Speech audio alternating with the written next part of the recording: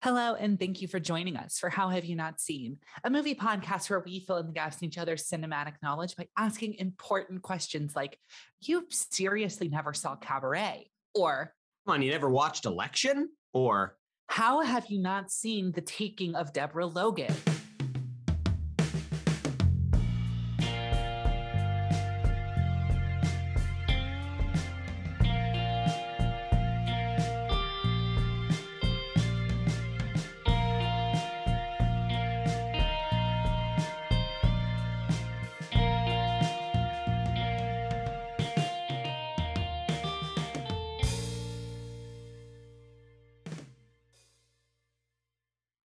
Hello again, and thank you for joining us for a very special episode of How Have You Not Seen? I'm your co-host, Caroline Thompson. I'm a very special Carson Betts. And this is the movie podcast where each week we typically pick one of our favorite movies that the other hasn't seen. Usually we talk about it. And then most of the time we'll go and watch the movie. And then normally we talk about it again. And then I think it's pretty much always a really good time. Yeah, most of the time, yeah. So that very strange way that of was doing so fucking cryptic. If this is your first episode, if this is your first listen to this podcast, I'm so sorry. No, I love it. I went with the usually because I didn't want to be like a damn dirty liar, and then Carson jumped on the next one with it. So I was like, we gotta pull this straight into the station, baby. Glad you said yes and good. Yeah, no. But so on this week of How Have You Not Seen? Full disclosure, neither Carson or I have seen this film. No. However, cheaters. No, not cheating. Not a cheat. If you head over to patreon.com/HHYNSpod and if you subscribe at our top tier level, one of the perks is that we work with you to select a film for our following season. And so this film is brought to us by patron and friend of the show, Caitlin Matthews. Hi, Caitlin. Hi, Caitlin. Hi. And so this week we're talking about The Taking of Deborah Logan, which I'm super excited for because it's a film that I've long been meaning to see. And had I watched it before the season was over, it probably would have been on next season's Halloween, but I have not, so it is not. So we are watching it now. So thank you, Caitlin, for the suggestion. And Carson, yeah. Corey, I don't know. Do you want to kind of run the circus? Yeah, I'd love to. So how have you not seen The Taking of Deborah Logan? Is that where we're at? Yes. I thought Caroline was going to say, how have we not seen? I know. I thought about that too, but I was like, no, got to stick to it. It's got to be, the question has to be hurled at us. Well, Caroline, I'll let you do, I think, the majority of the talking here, because I don't know. I didn't know this movie existed. I don't know anything about it. I mean, it's long been said about this, about me in this podcast, that I'm not a horror boy. And I think that's the only thing I know about this. So I don't know shit. So right. What about you? I mean, this has been one that's been on a long list for me for a long time. And in fact, my partner and I, she messaged me like the last week of October last year and was like, hey, I want to put together a list of 31 horror movies like that we're going to go through in October. And I was like, really great idea. And I had this thought in the back of my brain, but I didn't say anything is because due to COVID, like we've mentioned on this podcast before, we're all theater kids. We are all to varying degrees theater professionals as well. But it was my first show I had done since before COVID, which means it was the first show that I had done whilst in a relationship with my partner in like 2 years. And really, I only snuck like 2 or 3 in at the beginning of our relationship because COVID happened relatively early on. Yeah. Anyway, so she messages me in September and she's like, let's put together a list of 31 films. And I was like, cool. I was like, she does know that my show opens in mid-October and I will not be doing anything for the first 2 weeks of the month, right? Like she knows. I was like, whatever. Like we like movies. We'll spend all day Saturday and Sunday, like the weeks before Halloween, like just watching horror movies. Like that'll be awesome. And then that didn't end up happening. We got to like 6 because I was literally not in our apartment for the first 18 days of October or whatever it was. Yep. But so this film was on the list. And this is one I've been meaning to get to for a while, but it is kind of that thing in terms of the how have you not seen question. It is one of those things where it's like, this movie's kind of hard to pin down because it is like, it's like an indie horror film.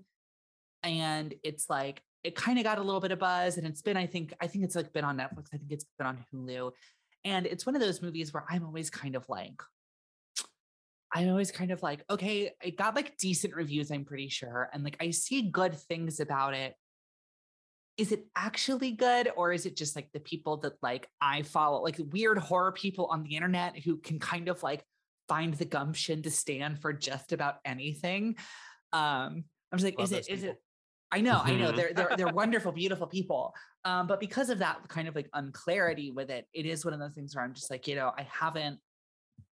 hasn't been thrown in my face by Netflix when I'm scrolling. It hasn't been thrown in my face by Hulu since I've been scrolling. And so I just have not yet taken that time to like sit down and hit play on it, even though it's been kind of in the back of my brain now for probably like the better part of 2 years. There you go. I think that's a great answer. So I think what's up next then is, what do you know about the taking of Deborah Logan? Yeah, well, I already said I know shit. So yeah, I mean, very little. Like I said, like kind of like a mid-ish budget indie horror, which like I mean, for indie horror is probably only a few $1 million still, but like I not a huge film. Not a huge film in terms of like commercial release. Not a huge film in terms of production, to my knowledge. I'm not sure what the actual numbers on it are, but it was just one of those movies that kind of like I saw the icon on Netflix or one of those things like years ago. And then over the few years, I've just kind of heard like, because it's only a couple years old. It's what, like 2017? It's actually 2014. 2014. Okay. So it's even a little bit older than I thought it was. But yeah, it's just one of those ones that I feel like every 6 months when somebody puts out like a horror movies you probably haven't seen, but should, like I always see this one on there. And yeah, I mean, I believe it's about a possession, right? It's about the titular Deborah Logan getting possessed. Getting took. Yes, looks like it. And I believe that the poster art is like a very scary looking older lady because she is possessed. She is presumably by something. Yeah, presumably by a scary entity. And that's really all I know. Like, Corey, like you're looking at it right now. Like, I don't want to spoil anything for myself by like looking stuff up, but like, is it anybody like I would know in terms of like cast or no? Okay, cool. I mean, you both have a like deeper bench of knowledge than me. But I mean, Jill Larson plays Deborah Logan. Cool. Yeah. No, I that's no. Like I texted both of you when I was putting together the game. I was like, well, probably can't do Laura Dern or recast it because none of these names mean anything to me. Jill Larson was Brie Larson's mom in Room, and Brie Larson was in Captain Marvel with Sam Jackson, who was in Jurassic Park with Laura Dern. There we go. We got it. Right there. Oh, that lady was in Shutter Island. So.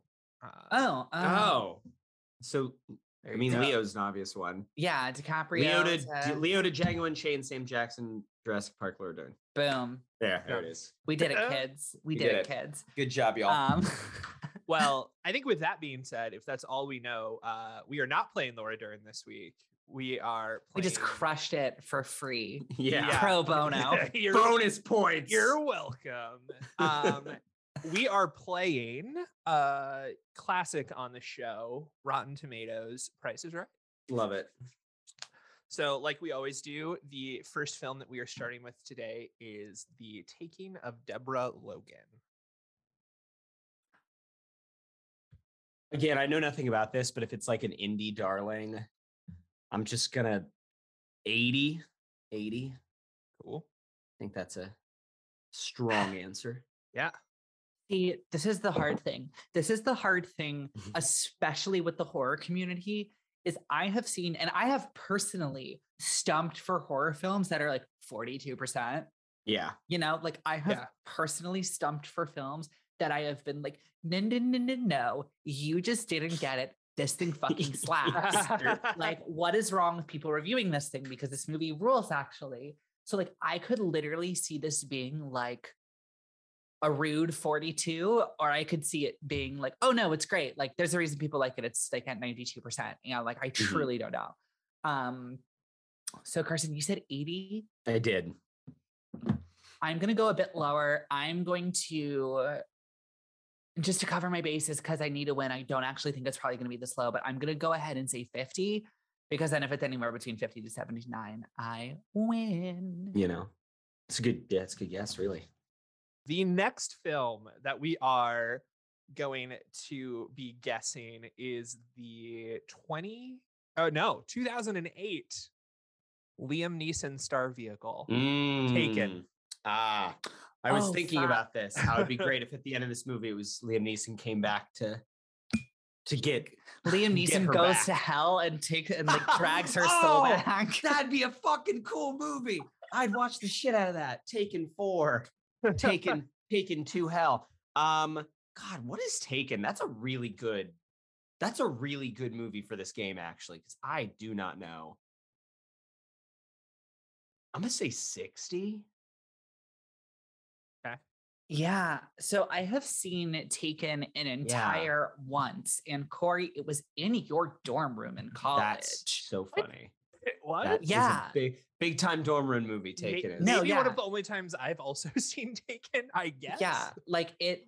Oh, trust me, we were not like locked in with the film, like loving every second of it. It was very much I don't know if it was one of your roommates or if it was just on one of like the 6 fucking channels we got.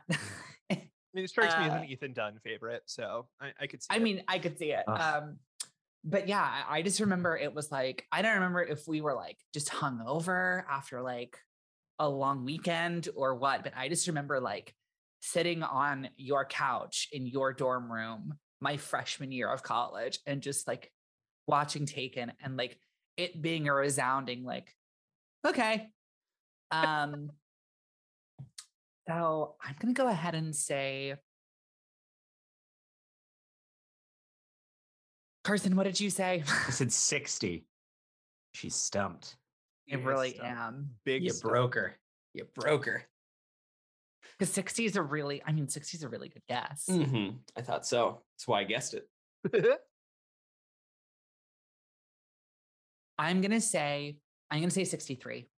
Okay. Wow. I think it's lower than that. But I need a win, and I won't be so awful as to do 61. But the thing is if it's not 60, 61, or 62, either I win or nobody wins. Doofus, yeah. You take us all down with you. Yeah. All right, the last film with which we are going to be guessing is the 2017 Hugh Jackman star vehicle, Logan. Clever. Oh, it's secretly a Western. I tried to see if Debbie Does Dallas was on Rotten Tomatoes, and it was not. Oh, that's so funny. I mean, Logan is a good movie that people liked. A lot. People liked it a lot. Yeah. Remember when Logan came out and everybody was like, "Are superhero movies done? Are we just No, I know. I don't know.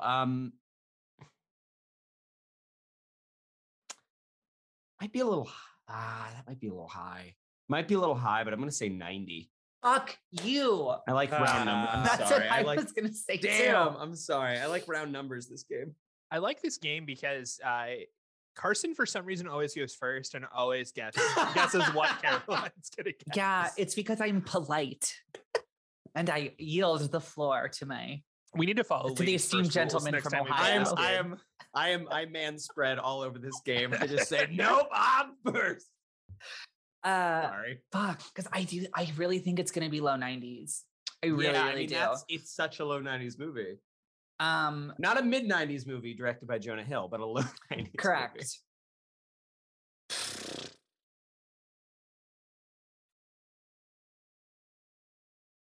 92. Fuck you. Fair. Oh, awesome. Okay. Very fair. Great. All right. We'll return in the second half. Hell yeah. Love that. We're going to go on to the taking of Deborah Logan, and we'll Let's see you do guys it. in just a minute.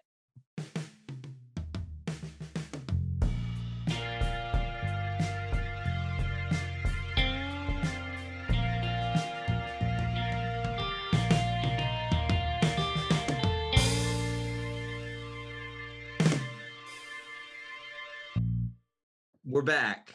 Yes, we are. From That's good. Good job, Corey. Corey. That was Good really job. good. I was going to say we are back from eczema. Yeah. Why? Oh, have you also picked up on the fact that this town and the county was called because they spell it later in the movie? Like Yes, they spell it at the very end. At the very end in the newscast. And the entire time, and like I get it, like I'm sure it's a real place. Like I'm sure they are very specifically in Virginia. Yes, they are in Virginia. With this film. So I assume that it is probably a real place, probably a real county, but like just they kept saying it. And like I turned to my partner because like they said it the first time. They said it the first time, and I'm like, I'm sorry, did they say Exeter County? And she's like, yeah, I guess. I'm like, okay. Because I just swore I had to have misheard it. And then later they were like, eczema. And I'm like, no, they did say eczema. They said eczema. This county is a skin rash. And I was like, they said Exeter, right? Because I swear I heard eczema, but it has to be Exeter. And she's just like, yeah, I guess. I don't know. She was paying attention, but not paying like wildly amount of attention. Yeah. So here's what I think it is. I think having watched the film in its entirety and seeing the way that it's spelled at the end, my guess is that it's like supposed to be like an indigenous word. It's like a Native American thing. okay, if you type in eczema, EXUMA, and then you start to type the word county, the top Google search is eczema county, Deborah Logan. Love it. The fictional town of eczema. This is a review from modernhorrors.com. In the fictional town of eczema, yes, pronounced eczema. Incredible. Assume rested in Shingles County. Anyway, so we're back from eczema, Virginia. For that, yeah. Maybe we probably spent a little bit too long on that, but that's okay. No, we spent enough time on eczema because it was a thing that I thought about for the entire movie every time I heard it. So we do have to, before we go any further, before we get into it, we do have to return to the game. We're doing Rotten Tomatoes Price is Right. Corey, yes. do you have the scores? What we said? I sure do. Oh yeah, graciously. You guys don't know. I told you we were gonna have a tie. All right, oh so, yeah, you did. Hell yeah. Shit. Oh. Taking of Deborah Logan, Carson said 80. Mm-hmm. Caroline said 50. Damn it. I know what it is because I looked it up over the weekend. This movie is 91. Wow. Yes. Dang. Yes. Good for you, Deborah Logan. Good for you. Good for Deborah. Good for Deb. Film number 2, the Liam Neeson classic film Taken. Ooh. Caroline said 63. Carson said 60. And we both busted. Taken clocks in at 59. What? I think the closest we could have pretty much we could collectively be and still both bust. Jesus Christ. I hate that. All right, so Logan. Logan is the last film. Carson guessed 90. Caroline guessed 92. Logan clocks in at a 92. 94. Oh, yes. So shit. Caroline wins. So we are currently 1-1. So I'm gonna go. This is so close. To Rotten Tomatoes. Is there a film called Of or a film called Deborah? I'm looking for Deborah. Is it just Ma? No, Deborah. Have you both seen the movie Ma? I haven't seen Ma. I've seen Ma. I've seen Ma. I've seen Ma. Fair enough. Carson, you've seen Get Out, right? I own Get Out on Blu-ray. Caroline, you've seen Get Out? Oh yeah. All right, tiebreaker is the film Get Out. Oh shit, 95. God damn it, that's a really good guess. Yeah, I know it is. That's why I guessed it. I'm gonna say 90 and really hope that Caroline bust. Ooh, Caroline takes it. Get Out clocks in at 98%. Oh my God. Thank God Rotten Tomatoes does something right. I mean, honestly. I'm not surprised. Hey, in Rotten Tomatoes' defense, Rotten Tomatoes only reports data. That's like true. Rotten Tomatoes is not they're a neutral arbiter.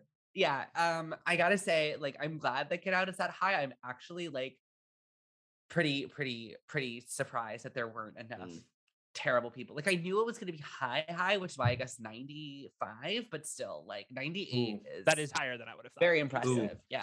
I do. Before we get back to it, I do have to say something. And Corey, keep all of this in. This is important for the podcast. I got to the end of my cup of coffee. I'm drinking my coffee out of my big Spider-Man mug, as I do most of the times we record this podcast. And the whole time I'm drinking it, I'm like, oh, there's something kind of weird about this. And I get to the end, and I think most of it had settled in the bottom. It's just all grounds. No, I'm pretty sure that the cashew milk I put in this coffee is bad. No. I'm pretty sure. Because but I was like, there's something weird about this. There's something weird about this. And then by the time I got to the bottom, I was like, oh no, there's something wrong about this coffee. I also, if there's any like coffee snobs listening to the podcast today, I will say that the very heretical thing I've been doing recently is making Walmart brand dark roast with my AeroPress because I am disrespectful. Dude, nothing wrong with it. I don't quite drink Walmart brand, but like I'm straight up good with a big old tub of Kroger brand because I drink so much coffee. It is just like it's financially irresponsible for me to buy nice coffee. Well, here's the thing that I usually do is I'll get a big tub of the Walmart brand and I'll make cold brew. And you'll cut it? Oh, okay. Yeah, no. Yeah, I'll cut it with a little bit of, a little bit of something, really get me going in the morning. But no, I'll make like a shit ton of cold brew. And then I'll get like a good coffee. And then just like, I'll have like one really nice cup of coffee every couple days. But the past month, I really have not been doing that. So I've just been brewing just the world's worst coffee, which is also why I was like, this coffee tastes bad anyway. It's not too bad. But then once I got to the bottom, no, it was bad. You're like, the taking of Deborah Logan. Back to the taking of Deborah Logan. Okay, so let me just get into it. I think that my willingness to talk about my coffee choices today reflects the fact that about 5 minutes into this movie, I immediately was just like, no, this isn't for me. This isn't for me. And then I was like, no, Carson, like chill out, just watch it neutrally, pay attention. And then by the end, I was like, no, this isn't for me. This isn't for me. It's just not my jam. Yeah. Yeah. So I have in a very me fashion, in a way that is very on brand for me. I feel like this is one of those movies that like, did I love it? Not really. Do I see why it piqued a lot of people's interest when it came out? Yes. And I think so I mean it's talked about a lot with horror, is that horror films, I mean, like all the way back, I mean, even going back beyond the Evil Dead, like, I mean, even going back to like Texas Chainsaw, even going back to, even going back to like the 50s, maybe even the 30s, I don't know, but like they are films that can be made very cheaply. Mm-hmm. Like horror has always been that genre. I mean, I think before you get to like the 70s, like New Hollywood stuff, I think studios embrace that model too. But then I think once you get into like the 70s, 80s, I think you find a lot of directors making directorial debuts with horror. I mean, like you see it with Sam Raimi, like, of course. Yeah. And I think it is one of those things that it's like, I understand why this film coming fresh out of the gate to like, probably some smaller like indie festivals and like, hey, this guy has never directed a film before. And like I can see this like tearing it up like in that scene. And I think there's a lot of really, really cool stuff about this movie. And it's got some really creative horror elements to it. Yeah. As an actual story, the way it unfolds, it's pretty ham-fisted. Yeah. It's pretty clunky. But I think that like if you are a horror, like a capital H, capital F, like horror fan, TM. You know, I really think I really see why people who are super into horror are into this movie. Yeah, and that's like it's something we talk about this podcast a lot because I'm not a horror guy, but like, and Caroline's a little bit more, you know, in the horror fandom than I am. But even so, neither of us are, you know, those we people. Are film fans, yes, and I appreciate a lot about horror, but like there are people who are like, no, I'm a horror fan. Yeah. Like I don't give a shit about the Oscars. I don't give a shit about like superhero movies. I don't give a shit about like studio dramas. I watch horror movies, and I watch every horror movie that's ever been made. Yeah. All the way down to things that are, you know, I've seen every directed video, fucking whatever, Hellraiser film, which by the way, Hellraiser 1, Hellraiser 2, pretty fucking great. Carson, you ever seen Hellraiser? You haven't. We're doing it this fall. All right. Yeah. Halloween. There we go. But like, yeah, I mean, like the way I am into horror because I love the Evil Deads, and we just did Friday the 13th, and I love that. You know, I like the slasher stuff, and talked about Jordan. We did Nightmare on Elm Street. We did Nightmare on Elm Street, rather. Sorry. Again, look, it's all I don't know none of this. It's all Greek to me. It all bleeds together. But like, and you know, in the same way that like, yeah, I have an interest in anime because I like Hayao Miyazaki, and we talked about Akira last season, and I really appreciated Akira. But like, but you know, it's just, it is not my language. It really is all Greek to me. But to your point, Caroline, I was watching this, and by the end of it, I had the two overriding things, which was like, this is not for me. I kind of had no interest in this film as it existed. But I was like, the director of this, I wonder, because this is like 2014. I'm like, did this guy like direct Hobbs and Shaw, and I just didn't know about it? Like, did they give this guy a like, you know, because that is like literally the thing. Like, you do a couple of low budget horror movies, then they let you do fucking Aquaman, you know, like James Wan or whatever. Exactly. And so I looked it up, and well, hey, don't sully James Wan's name like that. James Wan is not. No, James Wan had made like a fucking 100 films. Yo, I'm not. Hey, I love Aquaman. I'm not. Yo, me too. Orm the Ocean Master. Yo, Aquaman rules. Like, I'm not sullying Aquaman.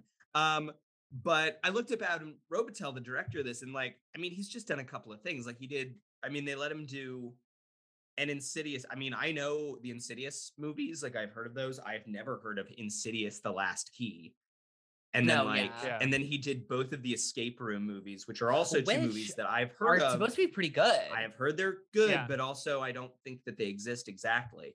But hey, he partnered with Darren Aronofsky. He did a thing for Netflix soon. And in 2019, it said he was doing a thing with Sam Raimi. And like, I get it, because this thing is clearly like very well made for it. This thing is clearly two things. This is like almost just like a reel. Yeah, it's like stupid cheap, pretty, you know, well made, like in terms of just directorial talent. I can see Sam Raimi getting to the bit where she is literally devouring the child. A cool bit. Holy fucking shit. Yeah. I mean, I'm sure there was stuff he appreciated before that. But like, you know, if nothing else, like that's where I was like, holy shit. Because that was my thing, is like, I was watching it. It's kind of corny. It was like when she got to the hospital, and I was like, oh, so this is like pretty much over, right? Yeah. And like, I had to pause it because I had to go to the bathroom or whatever. And I was like, oh shit, it's only like halfway over. I'm like, I was kind of assuming that this was going to be one of those like quick in and out, like 70-minute horrors, but no, it's a full 90. And so I was like, oh, holy shit. Like, okay, cool. I was like, I bet this back half is just going to be filled with a lot of cool bits. And it is. Like I think that there are some really, really creative scares in this movie, and not even scares, because I was never like truly like terrified or gripped, but I think there's some really cool horror gags and reveals in this movie. Yeah, there's a lot of good ideas. And I think that is the thing I appreciate the most about this film is found footage movies. It's very easy to like, I mean, found footage movies, because they are the cheapest of the cheapest genre. Yeah, they are really easy to make kind of dumb.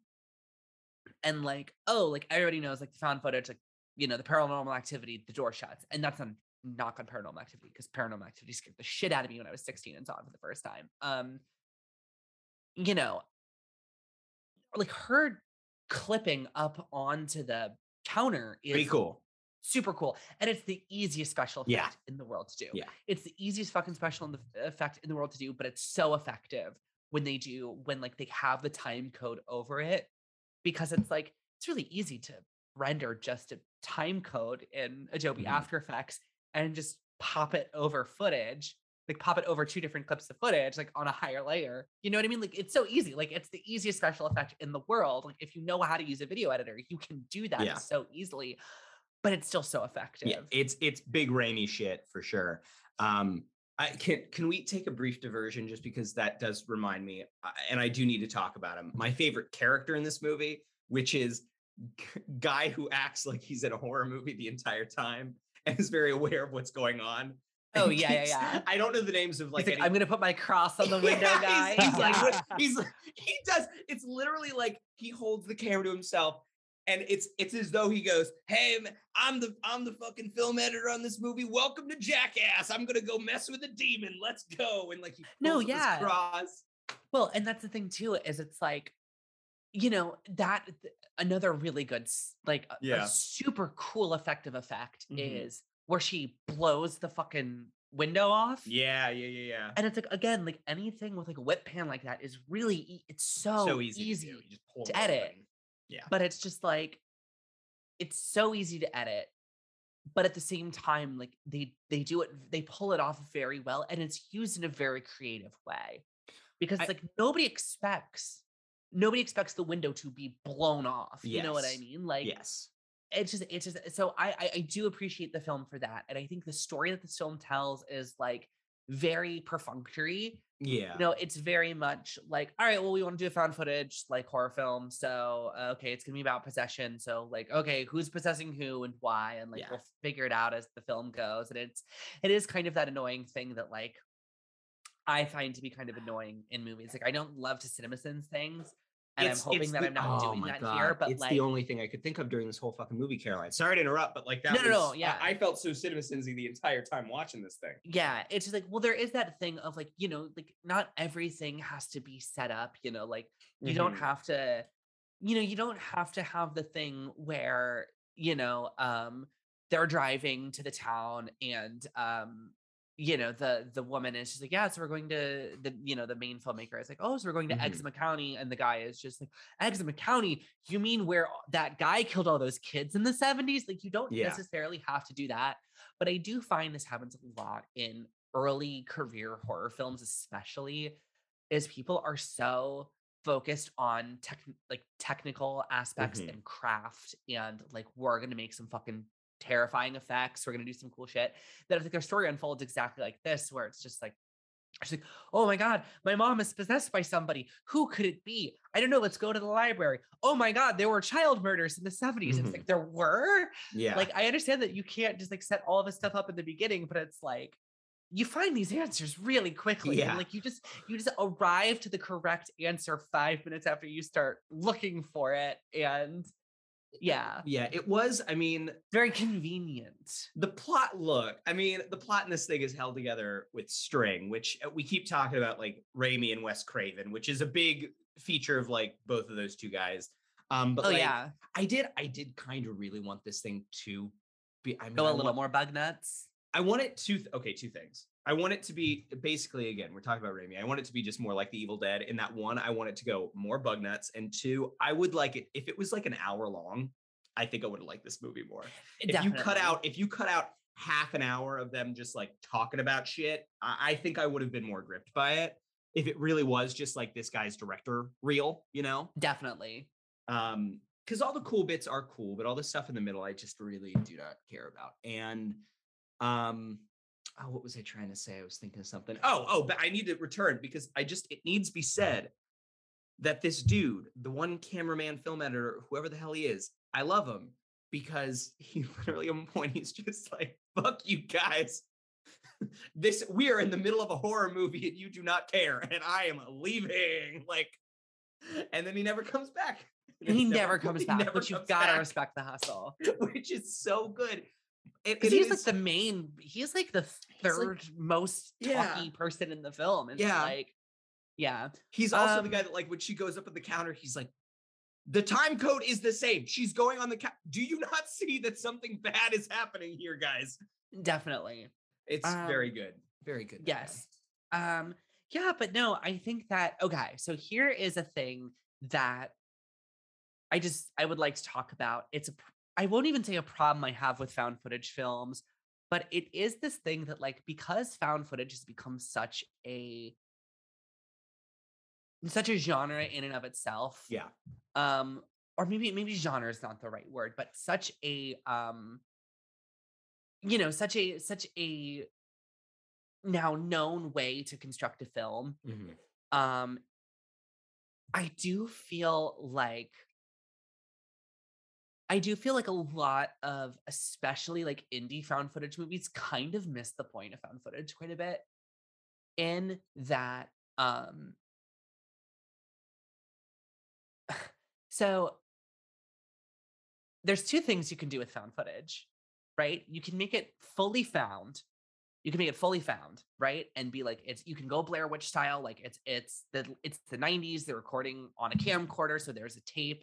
It's just you put the thing in and it runs. Another thing you can do is you can have it be an actual, like, we found all of this footage and we cut it all together, because that's kind of what you have to do nowadays, because everybody's filming on SD cards, and you can't put in an SD card and hit like, I mean, I guess you replay all. Exactly. I guess you could pop it into a playlist and play it in order, but like that's just like not how it works.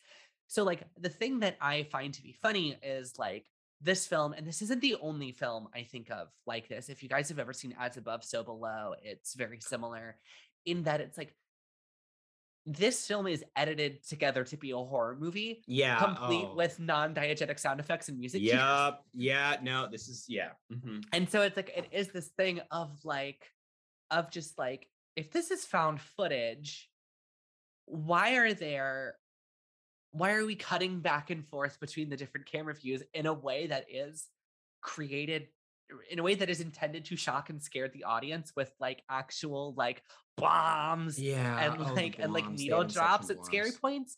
And I think that is just a thing that like I don't know, I think about every time I watch a found footage film, and I don't know if other people think that way. I have because we've become so used to found footage that we just are like, oh, it's a found footage movie, whatever, like brain off. Like, okay.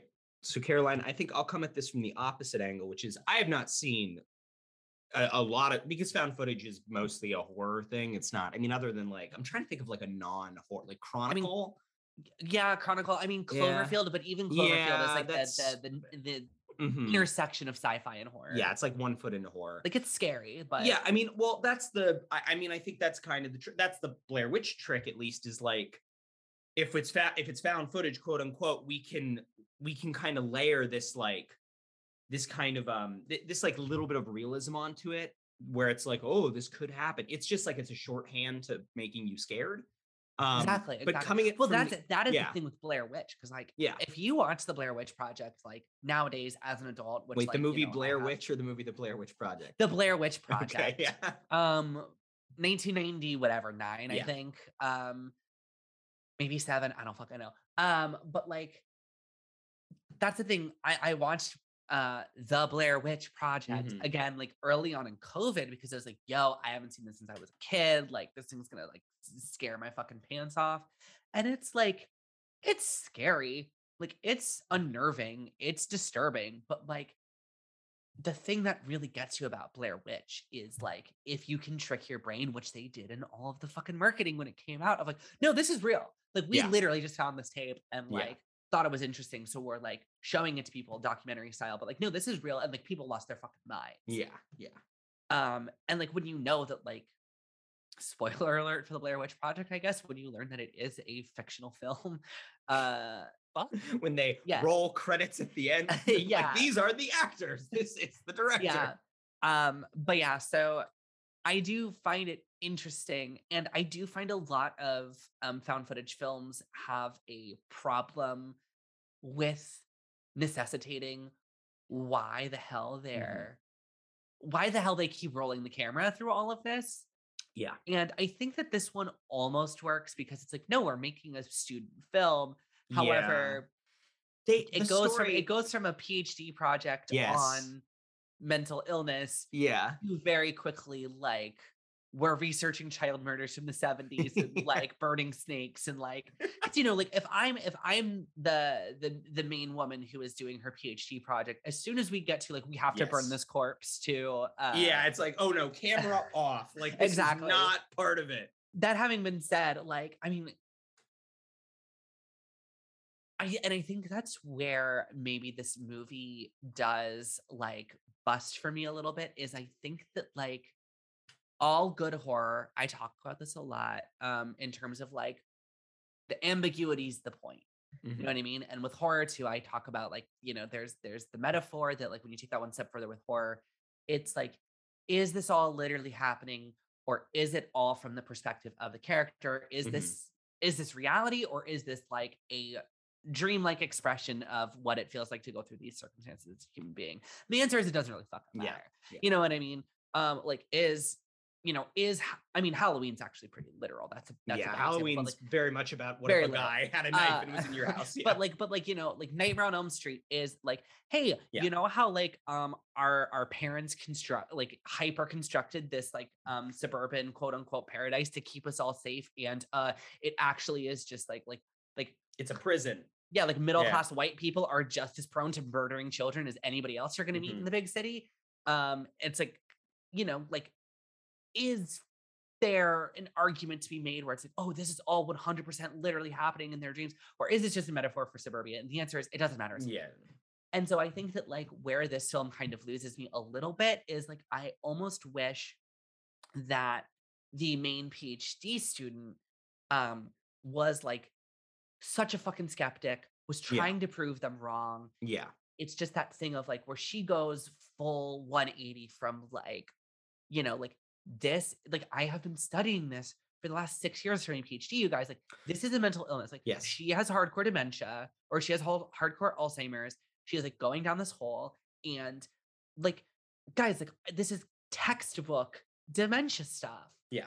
And it's like, and it gets a little less supernatural, a little less early. And then the crux of the climax is she sees something she can't unsee. Like maybe it's her devouring the girl or whatever.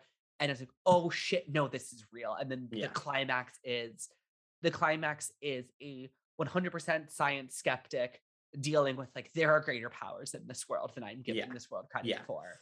That is, I mean, I was thinking a very similar thing, especially basically by like 2/3 in the movie. And this is feel like, especially I do this a lot where I'm just like, no, but the way you fix this is, which is not great criticism, because it's just, you know, it's not dealing with what we have. It's like trying to change it. But I was like, the obvious fix for this thing is you make it a little bit, you add just a little dash of satire to it. And you make it like the PhD project is not like about Alzheimer's. It's about like the idea of like, you know, like online, you see like scary videos online and like modern urban folk tales, and like how like one scary image will get, it's like a communications thesis. And it's like, there are all these scary videos of this woman in this town doing crazy stuff. And like you said, Caroline, this PhD student is like, no, this is clearly just, she has dementia and people aren't watching her. And you get one weird video and then people, you know, spiral out of it. And hey, the Blair Witch Project was a movie, and that's kind of, and, you know, Paranormal Activity. And that's like rotted all our brains, and we can't be, you know, neutral about things. And she's like, so I'm going to go and just prove that it's normal. And then it doesn't happen, like you said, like, and you make it kind of a metatextual movie about the idea of found footage, but that's not the movie we have. But I'm thinking that because the stuff that I like about this movie, all the times when it grabbed me were like the scares.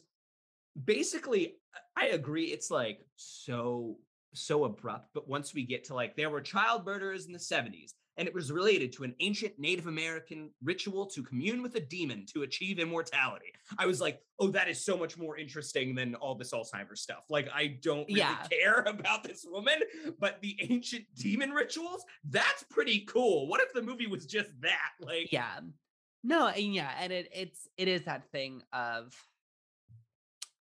I agree that I do think that they jump on board with, oh, this is a film about Native American demon culture, which like is all so I'm pretty sure is all like made up nonsense gobbledygook. Yeah, definitely. 100%. I don't want to, and maybe it's not, maybe it is actually based in some folklore that I am unfamiliar with, but I just want to say, like, I don't take what The Taking of Deborah Logan is saying about indigenous cultures to be necessarily anything true, but like that as a concept is either make your movie a little bit more about that or make it a little bit less about that. But the fact that you kind of reach the midway point, it's like, oh, I found this book on like Native American rituals. Let's fuck it up. This is what the movie's about now. But yes, it's a little bit jarring, but it's okay. And yeah. The other thing in relation, because I was going to say this before we got a little off track, but like, I agree with you, Caroline. From not having seen a ton of found footage and not being like so ensconced in the genre, the entire time I was watching it, I was like, yeah, wait, why are there music cues? Why is this edited like this? The first 10 minutes in, my roommate comes in and she was like, oh, you're watching the movie? And I go, why does this already look like a horror movie? If this is supposed to be, and it's a little cinema-sinsy, but also I think it breaks the generic conventions of what they're doing, where I'm like, if the beginning of this movie is very directly just supposed to be the, like, we've edited half of this thesis film and we're just showing it to you. Why is the color palette like that? Why is the sound design like that? Like, why are they getting these like crazy ass angles of people that make them look horrifying? Like, why is it like that? Also, and this is maybe even more of a nitpick, but like, the actors in this movie are right in the middle where I'm like, they are too good for this to be like, they're acting like capital A acting too well for me to believe that these are just like normal Joe Schmoes, but they're not like so good that they're able to like make it all, like really draw you in. Like they're not Frances McDormand in Nomadland, Yeah. Yeah. Kirsten, have you seen The Visit, the M. Night Shyamalan? No, I've been meaning to go back and watch his really good. Stuff. I've heard that one's pretty cool. It is. I've heard that one justifies its found footage 100% pretty well. It does. And it is this is obviously a bit of a tangent, but it is a really good example and maybe the best one since Paranormal Activity, which I think justifies why the cameras are rolling. Because Paranormal Activity, the premise of the film is weird shit's going on in our house. We're going to film everything so that we can figure out what it is. Yeah. Because like, maybe it's a ghost. Haha, I don't think it's a ghost, but like, boy howdy, sure hope not. Yeah. So like, Paranormal Activity justifies it really well. And I think The Visit is like the best example since then of like, why do these characters keep fucking carrying around this camera? Because like, that's the thing with Paranormal Activity is like a really smart move that film makes is they set up all the stationary cameras. And so like, it's almost always just like, because they let the cameras roll. Yeah. Like they're not like, oh my God, I'm running from these demons. Keep rolling on my DSLR. But like, and The Visit does that really well. And The Visit also has the best Shyamalan twist since The Sixth Sense, maybe. Like, everybody like knocks Shyamalan for the twist, but that one has a really fucking good twist that I did not see coming. The twist in Old where they turned old was pretty good, though, I will say. So here's another thing I was thinking of the entire time watching this movie, because I just remembered it because we were talking about like, oh, I said like, is there a found footage genre that's not horror? And the only thing I thought of, which is kind of, not like ubiquitous, but definitely has gained some popularity, is like, well, the mockumentary is a thing. Like that's that. I mean, really, that is that link between comedy and horror that gets talked about so much. That there are both these two genres that are very cheap to make and are based on like setup, payoff, and all that. But like I just was thinking about as we were talking about it, like, yeah, one of the things that like the last couple seasons of The Office does, especially the last season of The Office, that kind of breaks it, where how in the last season of The Office, it's like suddenly they become very concerned with like, hey, what's going on behind the camera? Like what's the cameraman's emotion? And it's like, no, I don't care. You've broken the spell of what this show is. Like, like it doesn't matter. Like you don't need to justify what's going on there. And it's like, yeah, I don't know. You need to find a happy medium between the two things of just like, I mean, it's like any film. You need to make the camera invisible, but it's just that if you're doing found footage, the demands of how you do that do become a little different. They become a little odder. Exactly. I agree. And I think that's the thing. Like, the difference between mockumentary and found footage is important because mockumentary is, you know, the conceit of it is all of this stuff happened, and then what you are seeing is the finished product of people having sat down and edited it. Mm-hmm. And I do think in the digital age of filmmaking, it becomes a lot harder to have quote unquote found footage. Yeah. Because like you don't find footage in the same way. Like I was talking about earlier with Blair Witch, it's like it's on a, you know, it's on a digital cassette. You pop it in the player and you can hit play and it just runs, which is just not how digital file recording works. And so like it almost has to be, even if it's like almost like a posthumous documentary, you know what I mean? Like the product that you are watching has to be in some way, like in the digital age, like found footage, quote unquote film, it does almost have to be like, hey, we found this SD card, or like, you know, one of our PhD students like went out and like died. And like we somehow got the camera back, you know what I mean? And it's like, and it's like we compiled the footage for whatever reason, you know, it does almost have to be like a guiding hand, whoever that may be, sat down and did edit all of this stuff together.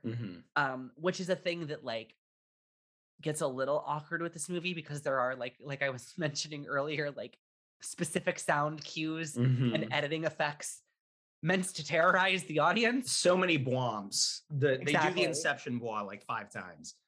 Yeah, it's I mean, it is very odd, especially given that there is a title card in this movie that is like, this is based on this is real life stuff. Like, I don't remember exactly what it says. It's like, this is a mixture of, you know, the documentary and also some other stuff. And I'm like, yeah, well, it's what? Like, that's the thing is it's like, oh, this is, you know, in 2013, research. She went out and did this thing.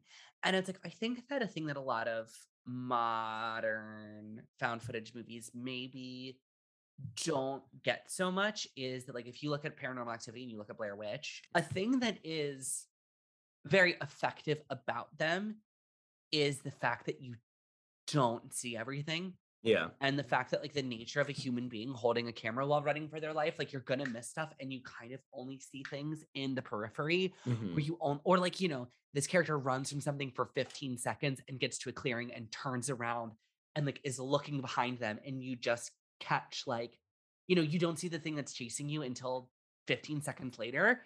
And I think this film like really cuts around so that you can get good looks at everything. Yeah. And it's just kind of like, that's not what's effective about found footage. Well, except for the stretches of time in which it just turns into all camera shake. Like that's, that final scene in the cave, which is one of the more compelling bits just because so much is happening. Oh, definitely. Is still really, I mean, it's the thing I said already. Like if you cut half an hour out of this movie, if you cut like 2 good minutes of just camera shaking and yelling, and you just kind of kept the greatest hits of that scene, I think it would be a bit more compelling. Definitely. But there's like, I mean, yeah, because like, look, when she unhinges her jaw and tries to swallow a child whole, pretty cool. It's really cool. Pretty cool image. Really cool. Like, really liked it. It was some Evil Dead shit, and I appreciated it. But like the fact that there is like 5 minutes of just straight like, no, you gotta keep going. Oh, camera shit. No, I got the gun. You got the gun. Oh, she's dead. Oh my God. Like if you cut half of that out and then you just gave me the old woman unhinges her jaw and tries to eat a child like a snake, like I would have liked it more. It would have been better, I think. But no, definitely. And I think that a thing that we have gotten away from with the found footage genre is the idea that like the unclarity of it all is where so much of the tension comes from. I mean, it's not seeing the shark in Jaws. Yeah. You know what I mean? Yeah. It's, you know, if you see the shark in Jaws and you see this 1970s animatronic, you know, going to bite an actual human body, it's like, it would still probably look cool. And I'm sure Spielberg being Spielberg would have made it, made it cool. But it is just that thing of like, because you never see the shark, it is like so much more effective. And that's the thing with found footage is if like if a character turns around and sees a demon, right? Mhm. And then the demon lunges at the camera and the character takes off and all you're seeing is the ground as they're running Yep. and you have no idea what's happening and all you get is that visceral tension of like the sound of somebody running for their lives and that discombobulation of like I too am like in a sense running for my life and I don't know where I'm going. I'm not going anywhere in particular. Yep.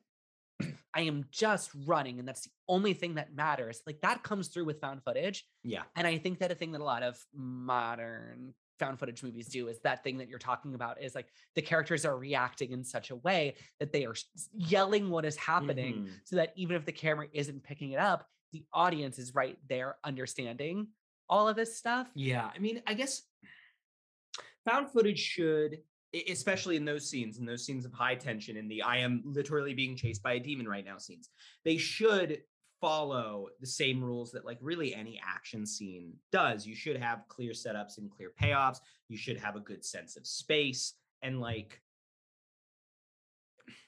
I think that maybe the thing is that people see the found footage and they say, okay, well, that's a shortcut. We can communicate the reality of the scene just by, somebody's holding a camera and therefore it feels a little bit more visceral, a little bit more real. But you can't forget all those other basic bits of like film language. Like you still do need to define the space you're in and you still need to like have setups and payoffs. You can't just shake shit around. Right. Or on the contrary to your point though, Yeah. as well, like you use the limitations of found footage to purposefully alienate the audience from those things. Yeah. Like you're saying, like you have to have the clear sense of space. And I think that a thing that's really, I mean, I do think like a person sprinting for 15 seconds, like communicates space in a way that is different than like, we got a tracking shot 5 minutes earlier through this set. So we know where everything is so that later when they run through it, we know how far, you know what I mean? Mm-hmm. That is still a way of communicating a space in a different way. Sure. But it is using the limitations of the genre in order to still either set up or play with those expectations. I mean, that's something that, and dear God, I mean, it's been a long time since I saw this movie. But as I recall, I mean, that's something that like Cloverfield does fairly well. Yes. That like you always, that every so often you get these little bitty shots of the monster and you understand, oh, well, I know that now we're here and it was over there or it is currently over there and they're trying to get over here, like, and I mean, the kind of that movie, again, my memory of it is pretty bad because I think that like that movie doesn't really amount to much plot wise by the end. But yeah, it's pretty much like what if there was a big scary monster? Yeah, exactly. Which is like, again, a cool, hey, great like director reel, like great, J.J. Abrams has a production company and they can make some shit. But like, yeah, I don't. What's a really good? Sorry, go on. Sorry. Oh, I just want to say, hold that thought really quickly. I just think, no, I want to hear your awful thought. It's unrelated, so keep going. But the thing about Cloverfield too is Cloverfield has a good hook for why we are watching this, and it is that thing of like, okay, after we killed the monster, like we had our team go through and like do like decontamination, and we found this camera, and what you are watching is like a military report, basically. Yes, yeah. It's like, oh, these kids who are out here actually got a lot of footage of this thing, so we cut it all together so that we can kind of get a timeline. Yeah. And it's like the bumper at the beginning is kind of like, it's like military intel. It's like, this is to brief whatever scientist, like this is the piece of evidence. Yeah, which is good justification. Which like I think works really well for like, why the fuck do we get this like neatly edited together account of this terrible footage? And it's like, yeah. And it's a little thing, but it goes a long way. So I was thinking of two things, which is like one, we were talking about mockumentary and it just combined in my brain and I'm not sure that this is relevant in any way, but hey, whatever, we go on tangents. So I was thinking about when I was talking about mockumentaries and that being kind of the flip side of the found footage thing. And then also my critique of sort of the acting in this and the thing that I don't think that I communicated this directly, but like when you shoot actors that are doing a pretty good job, but not a terrible job and not an excellent job in this way, to me, it just kind of feels like bad theater. Like it just feels like the thing we were all doing 2 years ago where we were shooting like Zoom recordings of theater shows and you don't have that audience intimacy, and so everything feels a little alienated and a little wooden in a way that I don't think helps this film in particular. And I was like, you know what's the great, like those two, the fix for both of those two things is fucking Succession. Like fucking Succession is a little bit of mockumentary in the way that it's shot because it's all handheld Steadicam. And if you do any research into that show, like they do extensive rehearsals so that they know where everyone is in space, and the camera people are like empowered to just like shoot things in a way that feels very POV. And they occasionally don't shoot things in the way that are like the most optimal, like optimally seeing the space, but you get interesting bits of information. Like the camera is itself a character in that show. And like, yeah. And the fact that they never, I agree. I mean, Succession, hey, hot take, good show. We're going to talk about it when season 4 comes out, let me tell you. Yeah. And I think that a cool thing about, I mean, I won't even say a cool thing. I think to your point, it's because they never go full blown mockumentary. Yeah, no. You know, it is shot so much like that, and it has it's that not vibe. Yeah. But like at no point, like, does Kendall have to turn? Like, Corey, you've watched Succession, right? Yeah, I just caught up. Yeah, that's what I thought. That's what I thought. I thought you had texted us that, but like, so spoiler alert for season 2 of Succession. Like, it's a big fucking thing. So like, turn this, or maybe it's the end of season 1, I think. But turn this the fuck off if you haven't seen Succession. But like, or we don't have to have. Just skip ahead. Yeah, skip ahead. Well, that's like what a I mean. minute. That's what I mean. That's what I mean. Don't stop listening. Don't do that. Go to patreon.com and then you can. But it is that thing of like, we don't have to have the moment where Kendall turns over his shoulder and it's like, hey, dude, like, I'm gonna go do drugs with this waiter. Like, want to get in this car with me? And Kendall doesn't have to save the fucking cameraman from the wreckage of the car. Well, but we still get that very like gritty. And I think that's a thing that like, I think a lot of contemporary found footage films are kind of in the gray area of that. And like Succession is using the language of documentary and mockumentary to make things feel very real. And I think that's what a lot of found footage movies think they're doing. Yeah. They think that they're just borrowing the language and because like, oh, people know what found footage movies are. So now I can cut between all of my cool shots and make them very cinematically whatever. And so at that point, you're not borrowing the language. At that point, you're completely bending the rules of the genre. It's the thing that like the What We Do in the Shadows TV show does really well. I think that like every so often they remember, because that is very much a mockumentary. They reference the fact that there are cameras around, but because it's a comedy, the fact that there are cameras around can be really ridiculous, and they can point out the fact that it's ridiculous that there are camera people following them around at all times. And you can do the horror and the comedy with that show, because you don't have to worry about justifying why are these people still here, because it's like, who cares? You know? Every scene, if Succession was a straight up mockumentary, every scene would begin with Logan saying, "Why are there cameras here?" Like exactly. It would break it. And then there'd be that moment where Tom could just be like, "Could we turn the cameras off, please?" And like, and then Shiv is like, "No, I want them on." Them on. And then, God, I just want Shiv to be mean to me. Yeah. I just want Shiv to be mean to me. Dad, why are there cameras here? No, it's okay. Okay, I have to say, and then we have to get back to Deborah Logan to wrap up. Yo, I am incapable of watching the Joe Wright Pride and Prejudice now. Oh yeah. I watched the speech in the rain scene right after I finished Succession, because like literally straight up, I mean, he is such a good actor. Matthew McFadden is so good. I was halfway through season 3 and I was like, holy shit, that's fucking Mr. Darcy. Like I was halfway through the fucking season 3 before it clicked in my brain. And then I went on YouTube and watched that scene and I was like, I can't do it. Like, I can't do it. Like, that's Tom. Yeah. Like, that's Tom. It's I feel bad for what's his face who plays Cousin Greg. I love Cousin Greg. Greg. He is so perfectly that guy, and this is his first big role, and I'm just like, God, where are you gonna go from here, man? Like, I mean, he's great. I hope he has a wonderful career. But you seen those Uber Eats commercials with him? No. Oh, they're pretty good. So the taking of Deborah Logan. Okay, can I jump in for a second? Please do. Taking of Deborah Logan Roy. All right, I'm done. As we start. Oh, that's really good, Carson. That's really good. I got him. Go. God damn it. Just as we start to shift towards the end, I just wanted to jump in and say I'm not going to argue. I'm not trying to make a longer discussion. I just wanted to say that I loved this movie a lot. Oh, good. Talk about it, Corey. I don't know. I've discovered that in doing this show, I think that I'm a bit of a horror bitch, and I love that for you.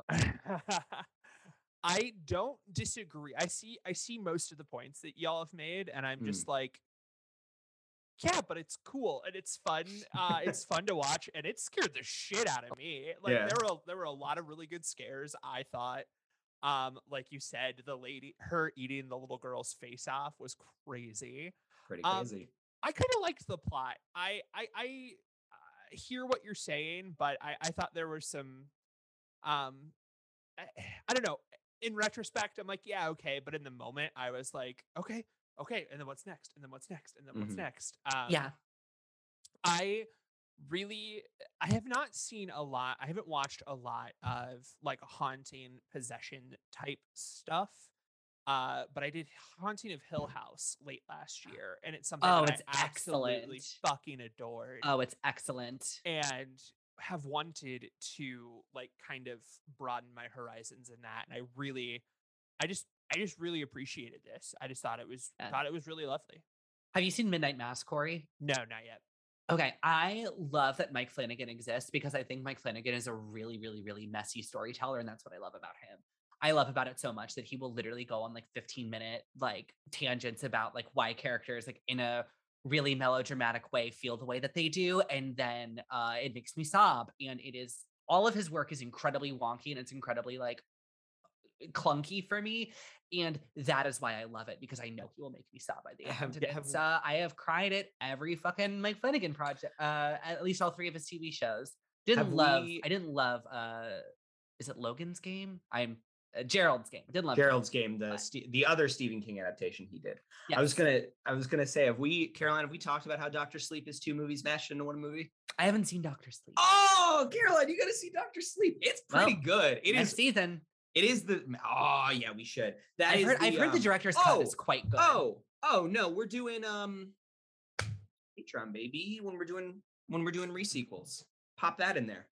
Dr. Sleep. Shit, it's a legacy sequel. It's a legacy sequel. We're gonna do it. If you're interested in hearing us talk about Dr. Sleep, subscribe to the Patreon. It'll happen in a couple of months, because that movie is 2 movies smashed into 1, and it is exactly the thing you're talking about, where it's like weird long plot tangents that kind of go nowhere, but made me cry. Let me tell you. Yeah, I love Mike Flanagan. He is so sad. Mike, if you're listening to this, which I know you're not, I love you. Thank you for all of your great work.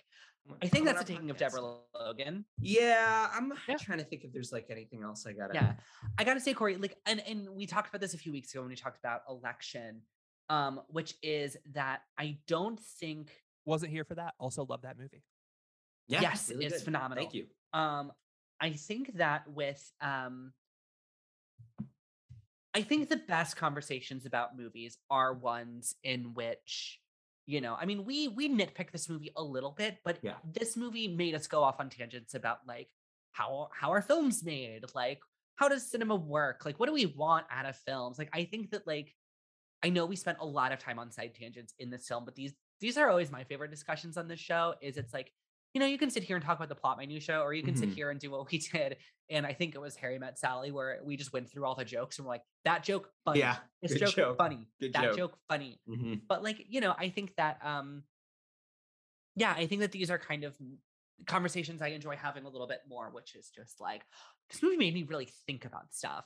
And I think that we are prone to do this on this podcast because we are very curious people, where it's like we hone in on the things that like we don't like or don't necessarily work about movies, and we like hyperfixate on those, even though we still like the movie, because we still like this movie. I think that's my parting thought. For that. My parting thought is that and I bet you it's probably why The Visit's so good, is that old people scary. Yeah. That's why old is so scary. Yeah, old is scary. Because the idea of getting old, cry. So scary. So scary. We talked about it on Patreon, but I'll say it on the main feed. That was my number one movie that I was really mad I couldn't I couldn't justify a way to give it some kind of accolade, because pretty good movie. Not like, in my opinion, not a great movie. Nothing about it was like great, but like so much was so good that I really wish we could have talked about it more. Yeah, I mean, it really got me. And I mean, I would give it the best Oscar for an old couple and a rapidly aging couple on the beach sit next to each other and tell each other they're gonna miss each other, and then when they die, and then they die. Yeah, and it's so fucking sad. Best Oscar for a woman breaks all of her bones all at the same time. I love it. Corey, do you want to tell the nice people where they can find us on the internet? If you like what you hear, please be sure to like us and subscribe wherever you stream your podcasts. Leaving a review also really helps out the visibility of the show. Follow us on Facebook at facebook.com/HHYNSpod. Follow us on Twitter, Instagram, and Letterboxd, and TikTok at HHYNSpod. Special thank you to our patrons. If you'd like a shout out on the show and bonus content, head over to patreon.com/HHYNSpod. We have multiple levels, all with their own perks. Like I said, if you're interested in hearing more, head over to patreon.com/HHYNSpod. Yeah, and Corey, why don't you just go ahead and let us know what we're doing this week? Because we all know at this point I don't have the fucking spreadsheet up. Next week is Casino Royale. Oh, hell yes. Carson, how have you not seen Casino Royale? We'll get to that next week. Yeah, we're gonna talk about it. I was gonna say spoilers. That movie fucking is so good. I'm so glad we are talking about it. I love Casino Royale. And yeah, we'll see you guys next week when we talk Casino Royale. Bye.